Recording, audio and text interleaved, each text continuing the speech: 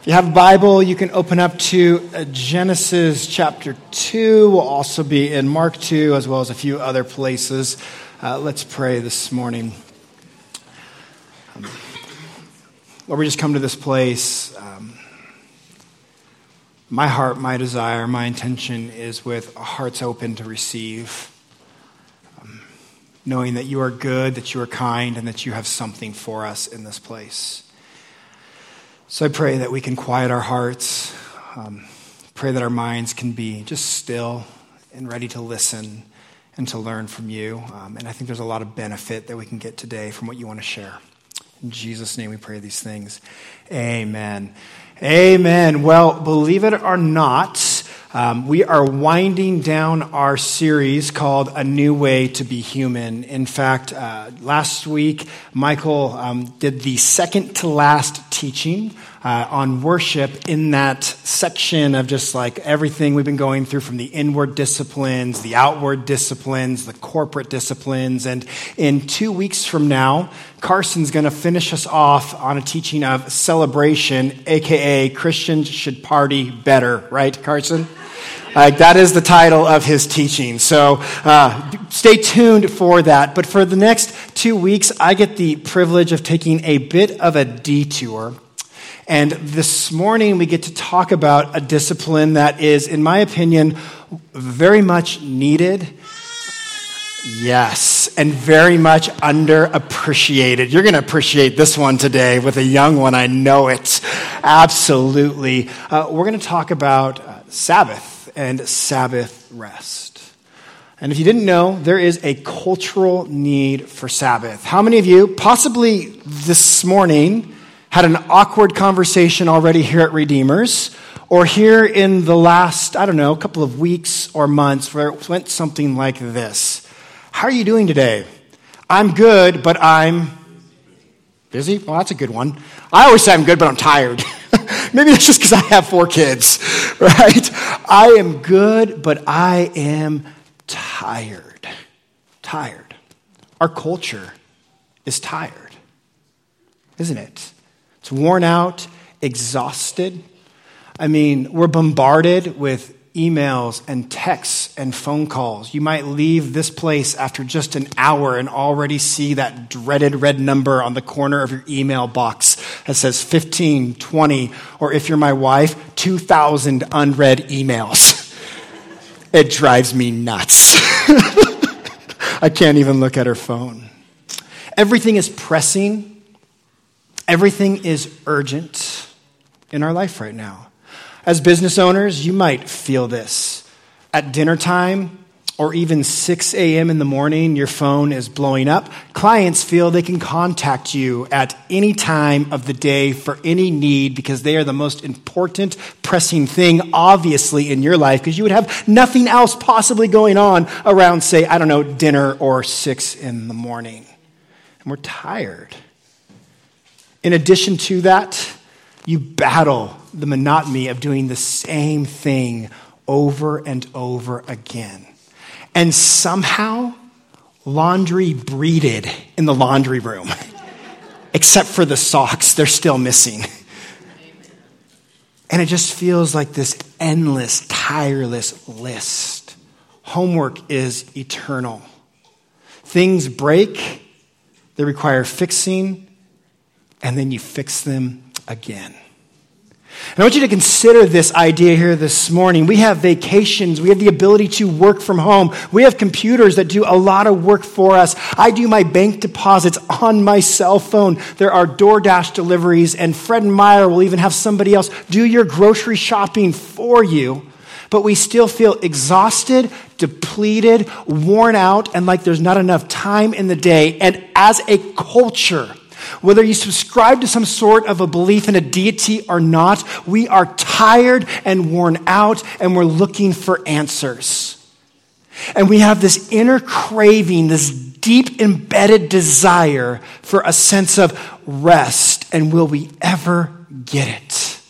The rat race just keeps spinning. We're exhausted, yet we're told to just march on. And it can feel a little bit like inhaling with no sign of exhaling. If you're comfortable enough to do an exercise with me, I just want to ask you to participate in this, to take in a breath. Don't let it out. Suck it in again. Keep sucking it in. Keep sucking it in like it's your wedding day. Keep sucking it in. And you feel, now you can let it out. I don't want you to pass out. You can feel the tension when you do that, when you suck in and you keep breathing it in. And that's like our work week. That's like our life right now. It feels tight. It feels tense. It feels like I need some sort of release, some sort of relief. And just like in taking a breath, when you exhale and let it out, that is much like what I'm going to be talking about this morning, this idea of Sabbath rest. From the chaos, from the busyness, whether it's good or bad. Busyness isn't in itself inherently evil. We're to be productive kinds of people. God intended and wired us that way. To do, to create, to make, to cultivate. That's not necessarily by any means a bad thing. But there needs to be these moments in our life when we let the breath out and we enjoy from sucking in the air all week long. We need rest. We need rest. Physical rest, mental rest. We need the ability to let down. This idea of rest, ceasing from labor, is to rejuvenate your physical body and the mind for personal health and deepening trust in God. PsychologyToday.com says this about rest. Rest is required for life. Why?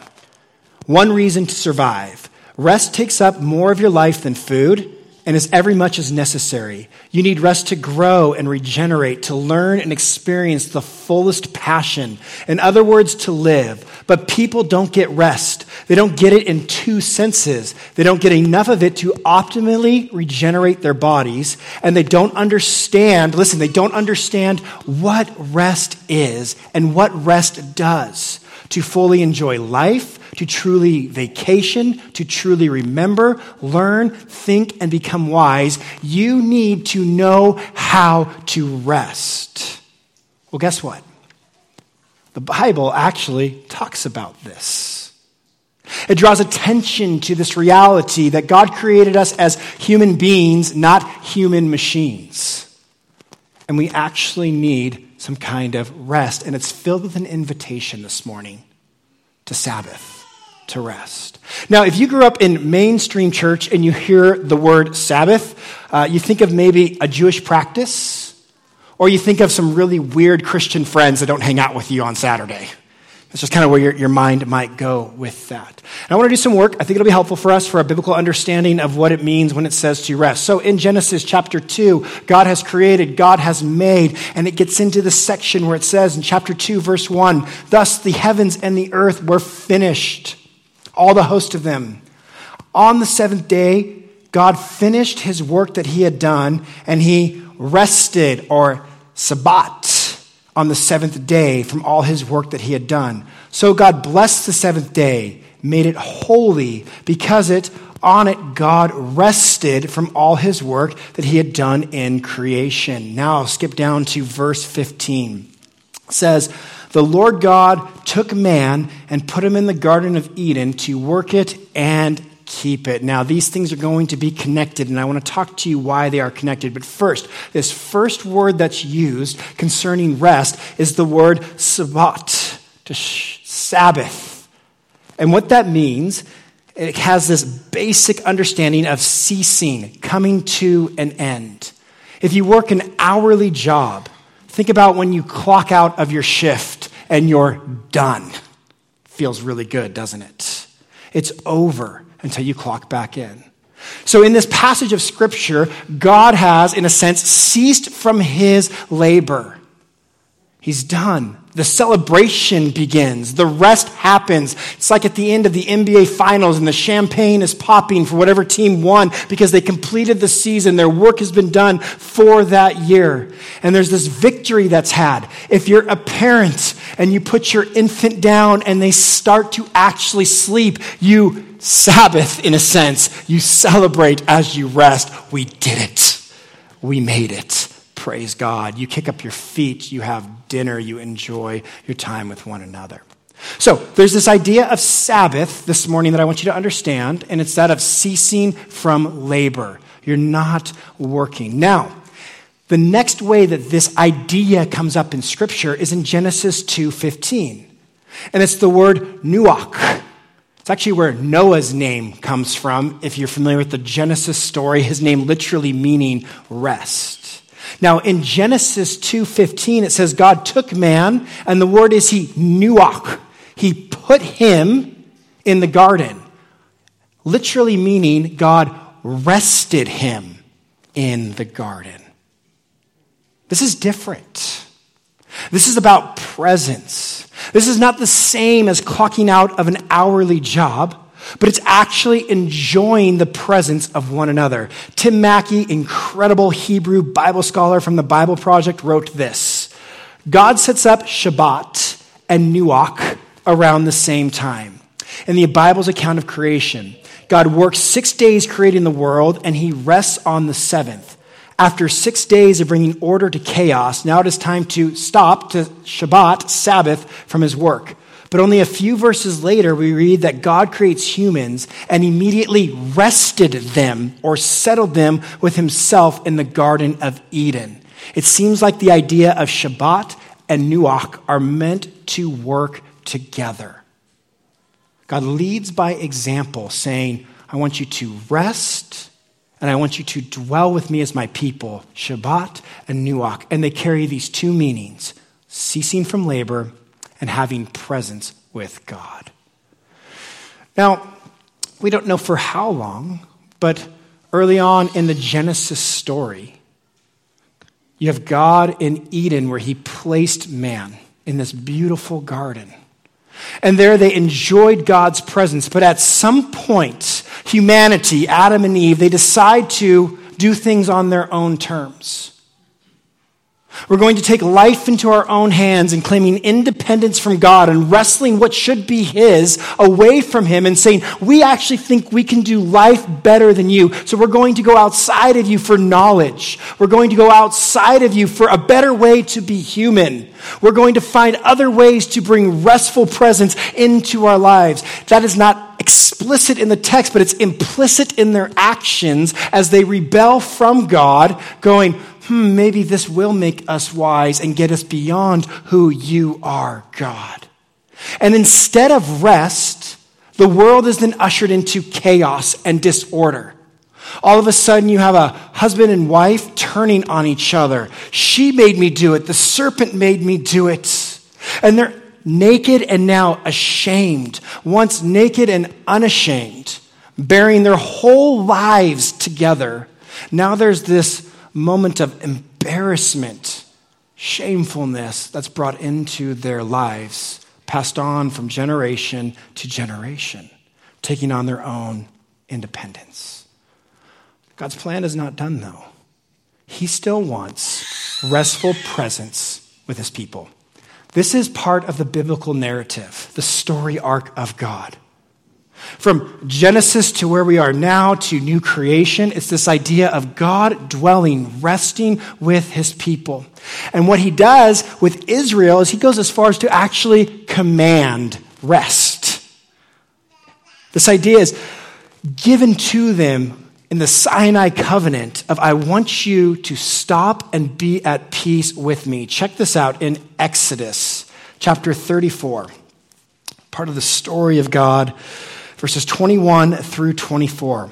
6 days you shall work, but on the seventh day you shall rest. In plowing time and in harvest time you shall rest. That means even when you can make hay, you got to stop for a day. Even when it's good, I want you to slow down, not just when it's convenient or easy. You shall observe the Feast of Weeks, the first fruits of harvest, and the Feast of Gathering, the year's end. He says, Also, I've set aside time for you to party, to hang out, to get together with your friends, to take a break from the strain of work and the pressure of life. 3 times in the year shall all you males appear before the Lord God, the God of Israel, for I will cast out nations before you, enlarge your borders, and so on and so forth. This was God partnering with Israel, making a covenant with them.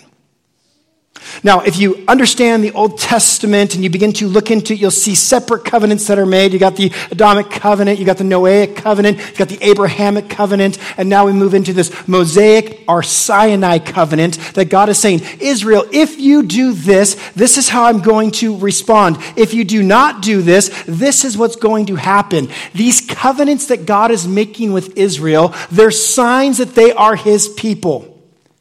They are signs that they are his people, much like that of circumcision. Rest was to be a mark on the people of God. You, unlike the rest of the world who's always working to get ahead, who's always trying to get more and amass land and become something, I want you to cease from labor and trust in me. This is part of what it means to be my covenant people. And by keeping the Sabbath, God's people entered into this 7-day rhythm of work and joyful rest. The 7th day pointed them to what God did and to being his people. However, in rejecting it, it would not go well for them. In 2 Chronicles 36:21, it says, to fulfill the word of the Lord by the mouth of Jeremiah, until the land had enjoyed its Sabbaths, all the days of its desolation, it kept Sabbath until 70 years were completed. So God had established this covenant with Israel about rest. And he says, I want you, knowing you, to slow down, to exhale, to breathe. Now, we're not Israel, are we? We're not under those same covenants. I mean, today I mixed cotton with wool. Oh, now, if you read in the Old Testament, they were not supposed to do that. There's also a host of all these other rules and laws, and it can become confusing, and you're going, which ones do I do? Which ones don't I do? How do I even know? How do I make sense of all this, especially revolving around this idea of Sabbath and rest? Now, what we do know for us is I'm not under the Sinai covenant, but as a follower of Jesus, the new covenant. And this is what Jesus says about Sabbath and rest. Turn over to Mark. This is great. Chapter 2. We're going to look at verses 23 through 28. Jesus is hanging out with his disciples, and on the Sabbath, he was going through their grain fields, and they made their way. His disciples began to pluck heads of grain, and the Pharisees were saying to him, look, why are they doing what is not lawful on the Sabbath? And he said to them, have you ever read what David did when he was in need and was hungry? He and those who were with him, how he entered the house of God in the time of Abiathar, the high priest, and ate the bread of the presence, which is not lawful for any but the priest to eat. He gave it to those who were with him, and he said to them, the Sabbath was made for man, not man for the Sabbath. So the Son of Man is Lord, even of the Sabbath. In our contemporary Christian culture, the idea of Sabbath has a pretty bad rap around it because it can appear that Jesus spoke somewhat, I wouldn't even want to say against it or negatively about it, but for some reason we choose to draw those concepts and ideas from Jesus. If you actually follow the life of Jesus, he would go to synagogue on Sabbath and he would teach on Sabbath. He heals on Sabbath, does some great things, but he never breaks Sabbath or breaks apart from Sabbath, does he? Okay, so he's not negative towards it. But Jesus does say something to them about Sabbath and rest. You have made this about the day and not about the reason the day was created for you.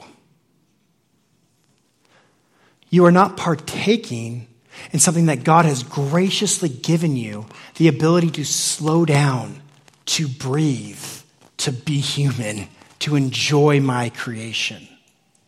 And so there's been a lot of misconstrued ideas from culture over time. And what Jesus is actually inviting us into when he says, look, Sabbath we were not made for the day was made for us. He's saying it's a lot like your daily vitamin. If you take a daily vitamin, why do you do it? It's made for you. It's made for your health. It's made for your well-being. But they had turned it into this humane dimension in which they put all these rules and constructed ideas around it. Actually, in the Maccabean time period, this is very intriguing. They wouldn't even fight on Sabbath till they got their butts kicked in a war because the enemies attacked on Sabbath day. Then they changed the rules. We can go to war now on Sabbath. They had laws that were made from human inventions in order to not break the Sabbath, to not dishonor God. They came up with all kinds of rules and ideas around it. Why? To honor God, but it became so strenuous for the people that the day was no longer enjoyed. They couldn't partake in it the way that God had designed for humans to partake in it. And so when we look at Jesus and what Jesus is saying here, he's saying, look, you get this day of rest. It's an invitation into it. So the question is, as Christians, do we have to keep the Sabbath? The short answer is no. As Tom Schreiner points out, we expect the Sabbath to no longer be enforced since it was the covenant sign of the Mosaic covenant. It's clear that believers are no longer under the Sinai covenant. Colossians 2:16, therefore do not let anyone judge you what you eat or drink, or with regard to religious festivals, new moon, celebration, or Sabbath day. These are a shadow of things to come. The reality, however, is found in Christ. In Romans 14:5, one may consider one day more sacred than the other. Another man considers every day alike. Each one should be fully convinced in his mind. So what is the culmination of this? What does this actually mean for us? It means two things here this morning. Number one, Jesus points beyond a Sabbath day. Jesus truly is the fulfillment of this. The second thing that it points us to is there is an invitation to actually rest. Are you tired? Are you weary? Are you worn out? Are you exhausted from the pressures of this world? What would it be like to have the freedom to say, I'm going to rest? It's really intriguing. In Matthew 12, these same set of stories are told about Jesus healing on the Sabbath. And the Pharisees getting uptight and upset. And just prior to that, Matthew gives us this little excerpt of something Jesus said. Come unto me, all you who are weary and heavy laden, for I will give you rest. Take my yoke that you learn from me upon yourself, for I am gentle and humble in heart, and you will find rest for your souls. Inner rest, peace is met in Jesus. Matthew is very clear in what he's trying to communicate here. Are you tired today? Are you exhausted? Are you worn out? Your soul craves a deeper rest than what a vacation can give you. A soulful rest is found in Jesus Christ. Ultimate rest. In Hebrews, there's an invitation from chapter 4, verse 1, all the way through verse 11 that invites us into this deep rest. And what he's inviting us into, the author of Hebrews is saying there is a seventh day that has never ended, and that is in Jesus Christ. A Sabbath rest for the people of God. Because he ceased from his labor, from his work on the cross. He Sabbathed.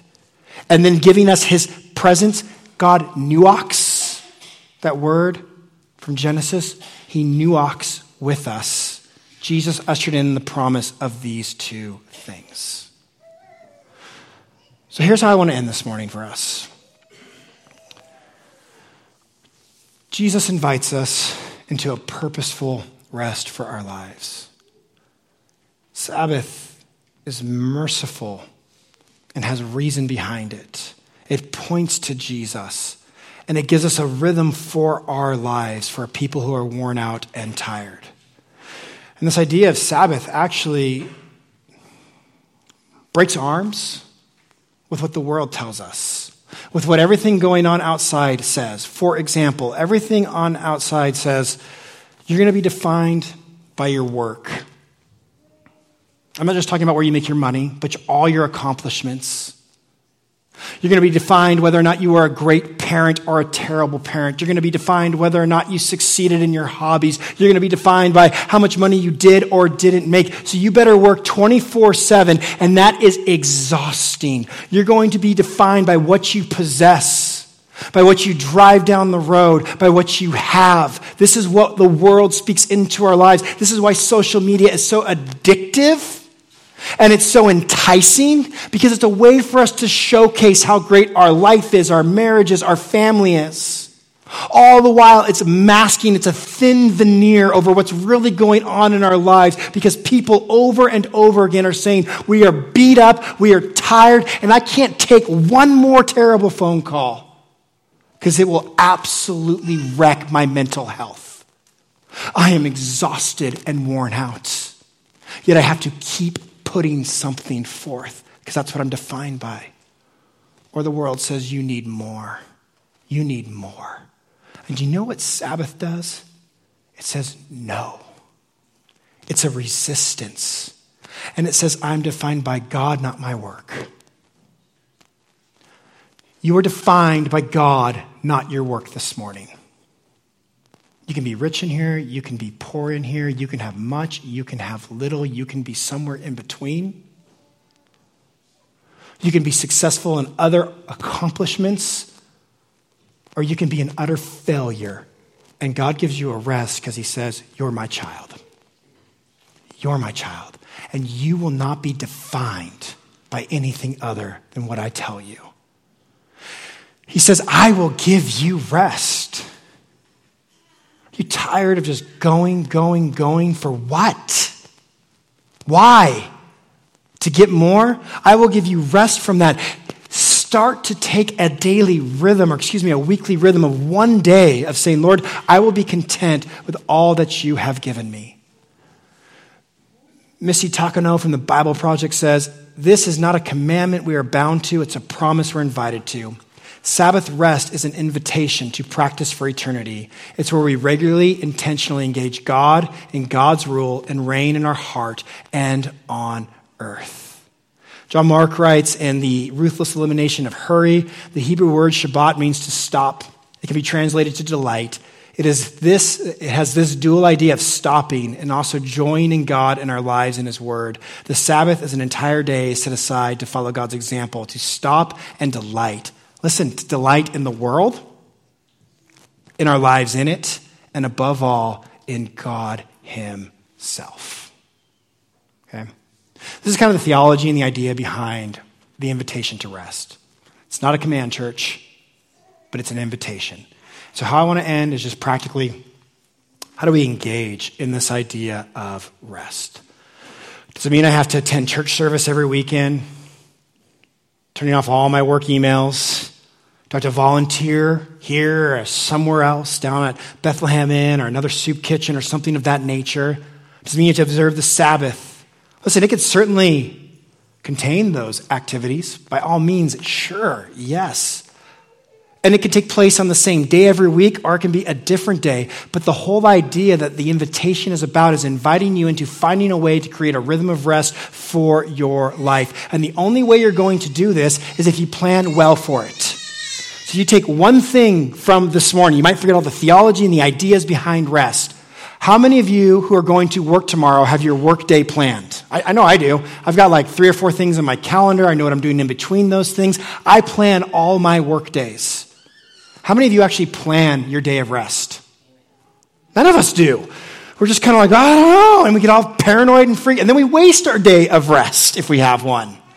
To actually plan a day of rest. And here are some ideas, because if you plan something, you then protect it. It's blocked out on your schedule. This is my day to actually be rejuvenated and feel alive again. Listen, this day of rest, it could look like my day yesterday. Yesterday morning, woke up, slept in. Sergio, your coffee, thank you. Awesome, at home, delicious. Then I destroyed my kids at Monopoly. I did all the wheeling and dealing. It was so unfair. It felt so good to crush 11, 9, 7, and 6-year-olds. I just felt like the man. Then we played Mario Kart for a good 2.5 hours. What a waste. No, my kids and I, we just engaged with one another. And I smoked them at that too, don't worry. Still got it. My wife had a a friend of ours over from, she used to be in our youth group, and she's getting married, and she's helping with her makeup, and she spent time with this gal, and they laughed together in our kitchen, and she spent time with her. And then we went over to some of our best friends' homes that evening, and we just sat around as our kids ran and played and had a very informal dinner. And I told my wife, that's rest. That's rest. We traveled further than the 20 miles we maybe should have. I had technology on. I watched a show that evening. But you see, for me, that is a restful, peaceful day that God has actually said, I want you to partake in this. And for some of you, Sabbath might look different. Get your kayaks and go to the lake. Go for a hike in the mountains. Sleeping in, brunch, naps, spending time, though, with God, thanking Him, honoring Him. This is what God invites us into. And I want to invite our church into this. I want you to plan your days of rest. And I want you to follow through with them. Mark them out. Block them off.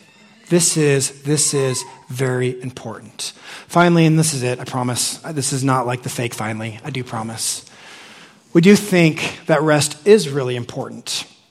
And because of that, even our church has created some rhythms of rest. For those of you who don't know, we are an elder-ran, elder-led church, so there's a handful of people that are leading, praying, overseeing, making decisions, meeting with people. And what we noticed in the church was a few just years ago that elders get tired. They handle a lot of situations that are heavy. They're the first people I call when there's deaths in the church. When I need to pour my heart out to them because I sat next to a stillborn, or there's an infant fatality, or there's a grandmother passing. And I get just exhausted and overwhelmed, not in a bad way, but in a way where I go, these are the people that are invited into a lot of these situations. And what we noticed was our elders get tired as they're also making decisions. So we created a system in which they'd be on for 2 years, and they'll be then off for a year, and then come back. They're welcome to come back and serve for 3 more years. We're getting ready to make a transition on that. So I'm just sharing with you guys. This is a natural on-ramp and off-ramp for our leadership. Not only that for our church, but for me personally, as I've shared the last couple of weeks that I've preached, I've been in ministry for, almost 19 years. I know, way too young. My wife even posted a picture when I used to have a chin, because this was shaved. And so after 19 years, our elders have decided to give me a 2-week sabbatical, or 2-month, sabbatical this summer. Woo! So I'm going to be experiencing a time of intensified longevity kind of rest, with June and July away as we're bringing in great teachers and people to speak. We actually want to take this serious, this idea of rest. We want to invite others into this idea of rest and what it looks like. And it's going to look different for everybody. But as we celebrate rest, we celebrate what God has done in creation, in making us, and living into that 7th day that He has given. Let's pray.